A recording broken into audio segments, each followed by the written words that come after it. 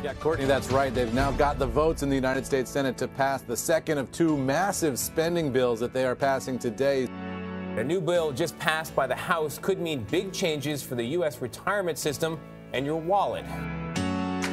The Senate passed the Setting Every Community Up for Retirement Enhancement, also known as the SECURE Act. This is the biggest retirement bill to be approved since the Pension Protection Act of 2006. Hello, everyone, and welcome to Retiring Today, the podcast that guides you to and through retirement. I am not Molly Nelson, the normal host of the show. I am Rochelle Smith. I think she calls me the producer extraordinaire. And sitting across from me is certified financial planner Lauren Merkel. He's an axe thrower. He's a Raiders fan. I don't know. Just a lot of stuff. There's just a lot of stuff. So Lauren and I wanted to step into the podcast studio today because there was a big piece of legislation signed into law last week that means some major changes to how Americans save for retirement. The SECURE Act, hey, here we go. Fun fact. The SECURE Act is the largest piece of legislation change in retirement rules since the Pension Protection Act of 2006. Yes. In this industry, there's legislative changes that take place all the time. But every once in a while, we get a piece of legislation that really has an overarching impact on investors, retirees, pre-retirees, and this is one of those pieces of legislation that people need to pay attention to, and they need to evaluate their current plans to make sure that they are still going to be as effective as they thought they were going to be based on this new legislation. So, Lauren, what is the SECURE Act? The SECURE Act, there's a lot of different things that go into the SECURE Act, and today we're just going to focus on 4 to 5 of the key components of the Act. You have it in front of you, Rochelle. What's the acronym stand for? So it stands for Setting Every Community Up for Retirement Enhancement Act. Which is almost laughable because a couple of the key components that we're going to talk about today, you will see very quickly that this is not going to help people save for retirement. This is not going to help people transition their wealth to their loved ones and their charities in a manner that's going to allow the beneficiaries to receive the majority of that money, as opposed to what the current legislation is as of right now. So the changes, what they're going to do, and this is one of the biggest pieces of all. Well, first of all, let me set this up a little bit. There's $27 trillion in pre-tax money. And we have been saving as a country for the last really 40 to 50 years, piling money into these 401k plans, these IRAs, on a tax-deductible or pre-tax basis. And the deal that we've made with Uncle Sam is, Uncle Sam, don't tax this money until we take it out. And so $27 trillion has now never been taxed. Uncle Sam knows that there's $27 trillion that's never been taxed. We are also, as a country, going to embark on one of probably the world's largest transition of assets that we have ever seen, because we have 10,000 people retiring every single day. The vast majority of that $27 trillion of pre-tax money are with these retirees. And over the next 20 years, these 20 to 30 years, these retirees are going to pass on, and they're going to pass on, when they pass, whatever is left of the $27 trillion of pre-tax money. Now, for the last decade or so, we have been designing trusts, conduit trusts, where they can control the payouts if they choose to, but the beneficiary or the IRA, the distributions that are required to come out of them every year will pass through the trust. So it's not taxed at the trust level. It is taxed at the individual level, ideally allowing the IRA payments, the distributions, to be taxed at a much lower level than the trust level. Oh, wow. So this change has really taken away the stretch provision of the non-spousal beneficiaries. So what that means is, if somebody inherits, so let's say your kid inherits $1 million. Now, underneath the current legislation, they have to distribute that $1 million IRA over a 10-year period of time and be taxed on each one of those distributions. So at the end of 10 years, that $1 million has to be out, and it's going to be taxed at the ordinary income level of that non-spousal beneficiary. And because it's only over a 10-year distribution period, the level of tax that beneficiary is going to pay is going to be higher, most likely, than underneath the current law, where they could continue to take the distributions out over the course of their lifetime. So right now, when a beneficiary inherits an IRA, they're mandated to start taking distributions out, but they can stretch those distributions out over the course of their entire life. So it's a 50-year-old beneficiary, they could potentially stretch it out over the next 30 to 40 years, as opposed to only 10. Oh, wow, that's a big change then. Well, it's a big change because basically Uncle Sam knows that the $27 trillion is pre-tax, and by shorting the distribution period, he knows he's going to receive his tax revenue much quicker and probably at a much higher rate. And the other dangerous factor is right now taxes are on sale, meaning that the lowest tax bracket besides 0 is 10, and then the highest tax bracket is 37%. Well, the highest tax bracket has been as high as 92% historically, and we have to go all the way back to the 50s to find another tax bracket as low as 10% if we look prior to 2010. So taxes are on sale. They're probably going to go up over the next 10 years or so. In fact, in 2025, based on current legislation, taxes are already going to go up. In the future, let's fast forward to 2025. Okay. So now, not only do the non-spousal beneficiaries have to take out distributions over a much shorter period of time, 10 years as opposed to a lifetime, but now the tax rates are going to be increased. And then if we fast forward to potentially 2030, tax rates could be even higher. So instead of a 12% bracket, maybe it's an 18% bracket. Maybe it's a 22% bracket. Instead of the current 22% bracket, maybe that's 30, maybe that's 35. So this is how this country's wealth is going to be eroded, and more of our $27 trillion is going to go to Uncle Sam's coffers because of this bill. What does it mean for someone in their 40s and 50s who are at their peak earning years?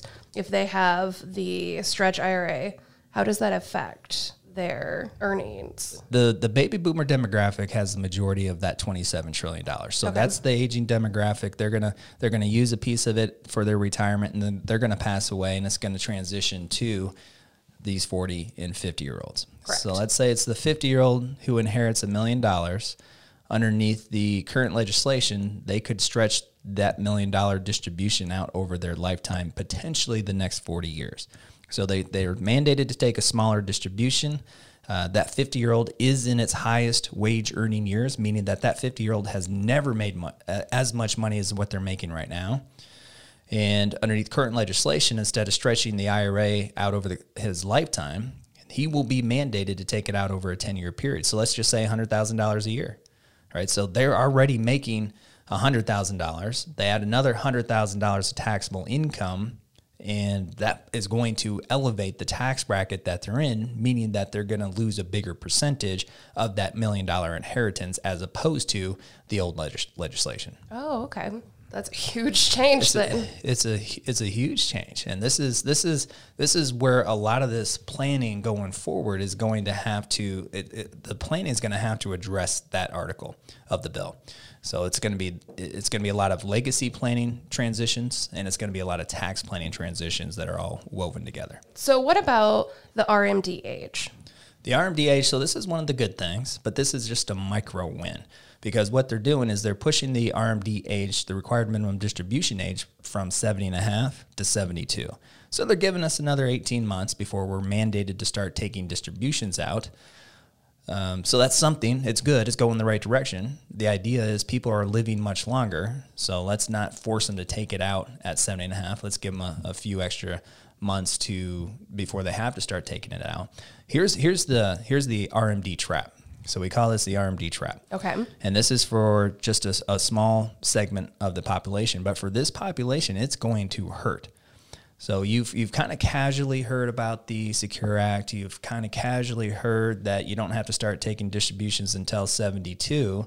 So we have people who are turning 70.5 this year. They see the Secure Act go through. They hear they don't have to take distributions until 72. So they don't take their distribution this year. They don't take their distribution next year when they're 71. Well, that 72 extension does not apply to them. Oh. So the rule is that if you are 70.5 by 12/31 of 2019, 70.5 or older, you're underneath the old RMD laws. Okay. So if for those people who turn 70.5 this year, they might have heard about this 72 extension and they're not going to take a distribution this year or next year. They're going to wait till they're 72. Now, what Uncle Sam's going to do is they're going to come in and he's going to come in and apply a 50% penalty on the distribution they didn't take this year or next year. So let's say that their RMD was $10,000 this year. Okay. And roughly about $10,000 next year. They didn't take it. So Uncle Sam's going to assess a $5,000 penalty for this year, $5,000 penalty for next year. That's $10,000 that they have to pay in penalties. Plus, they still have to take out the $20,000 from an RMD standpoint. So there's going to be people that get caught in that RMD trap because this law is complex. There's a lot of moving parts, and there's a lot of exceptions to every piece of this legislation. Are there any tax implications from the RMDs? They do have to pay taxes on the RMDs. Okay. So that's the whole point of having the RMD is Uncle Sam has never been paid on this IRA money. So the required minimum distribution is put in place to say, okay, so we made this deal with you a long time ago. You put this money in, you get to deduct it, which means you're not paying tax on it. Or you put it in pre-tax through the employer plan, which means you're not paying tax on it.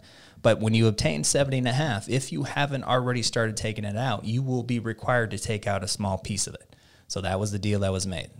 And the deal was made because when people take money out of these pre-tax accounts, that's when they have to start paying the bill. That's when they have to start paying the tax bill. Okay, Lauren, what about allowing for traditional IRA contributions? We had talked a little bit about how people are working much longer. So people are working much longer. They're living much longer. This is a good part of the rule as well. And what it does is, as long as you still have earned income, you can continue to contribute to your traditional IRA. In the past, you could not contribute to the traditional IRA post 70.5.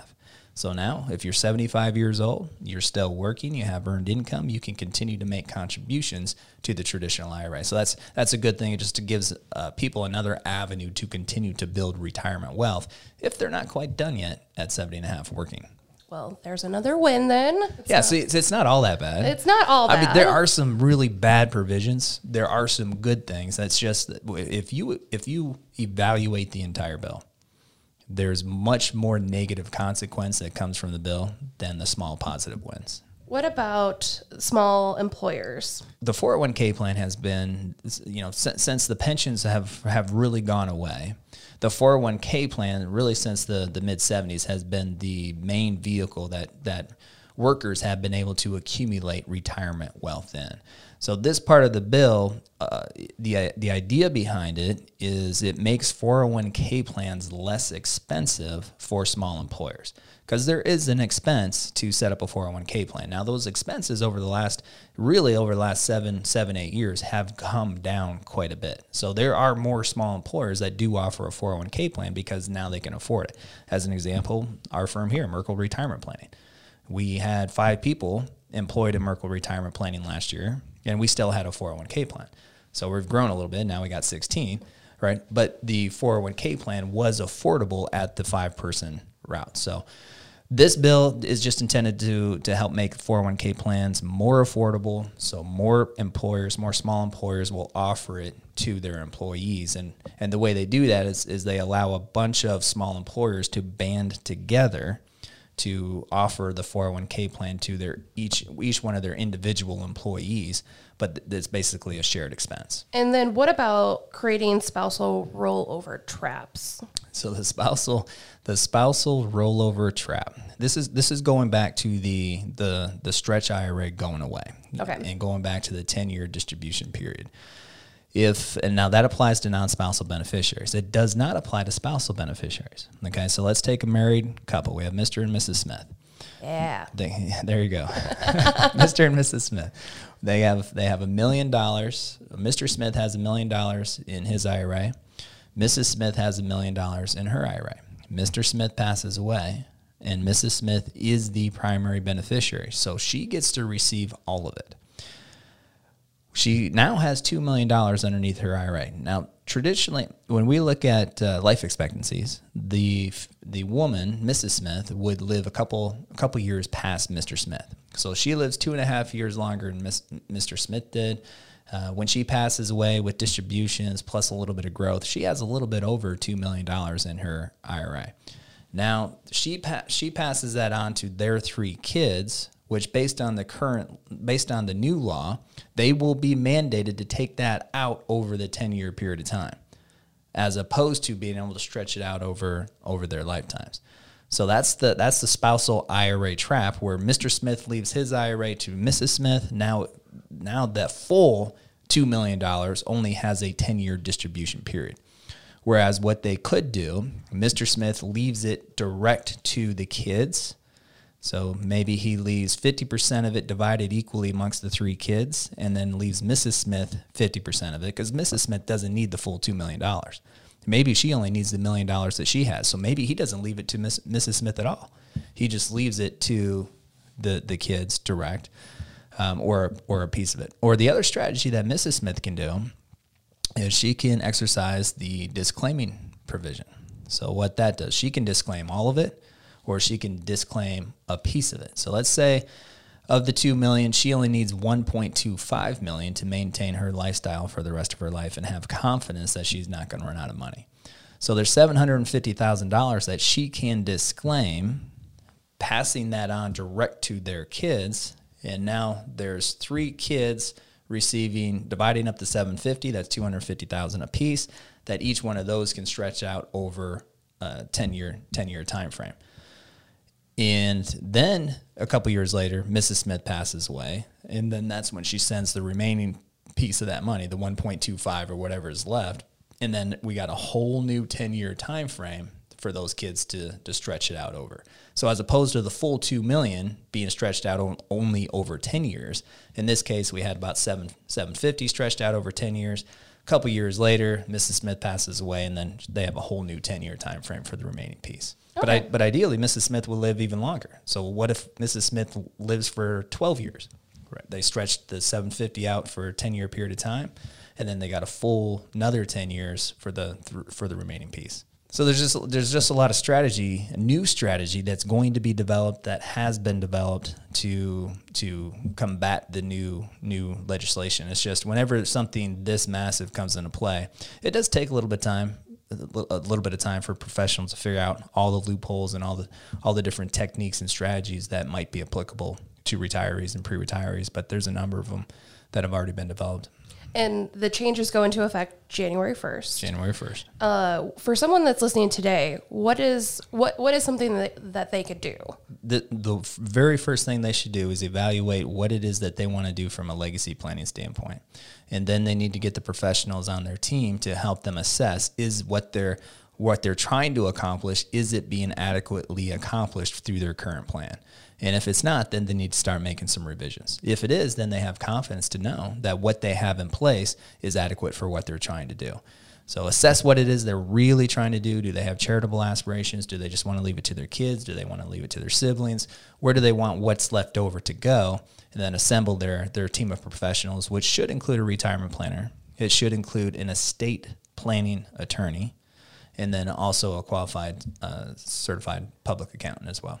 Now, if you have questions about the Secure Act and how it'll affect your retirement, you can always go to merkleplan.com. That's MERKLE plan.com. We have a section on the homepage of the website where you can view more information about the new legislation, as well as schedule a meeting with someone on our team to go over your retirement plan. Next week, Molly will be back hosting the podcast.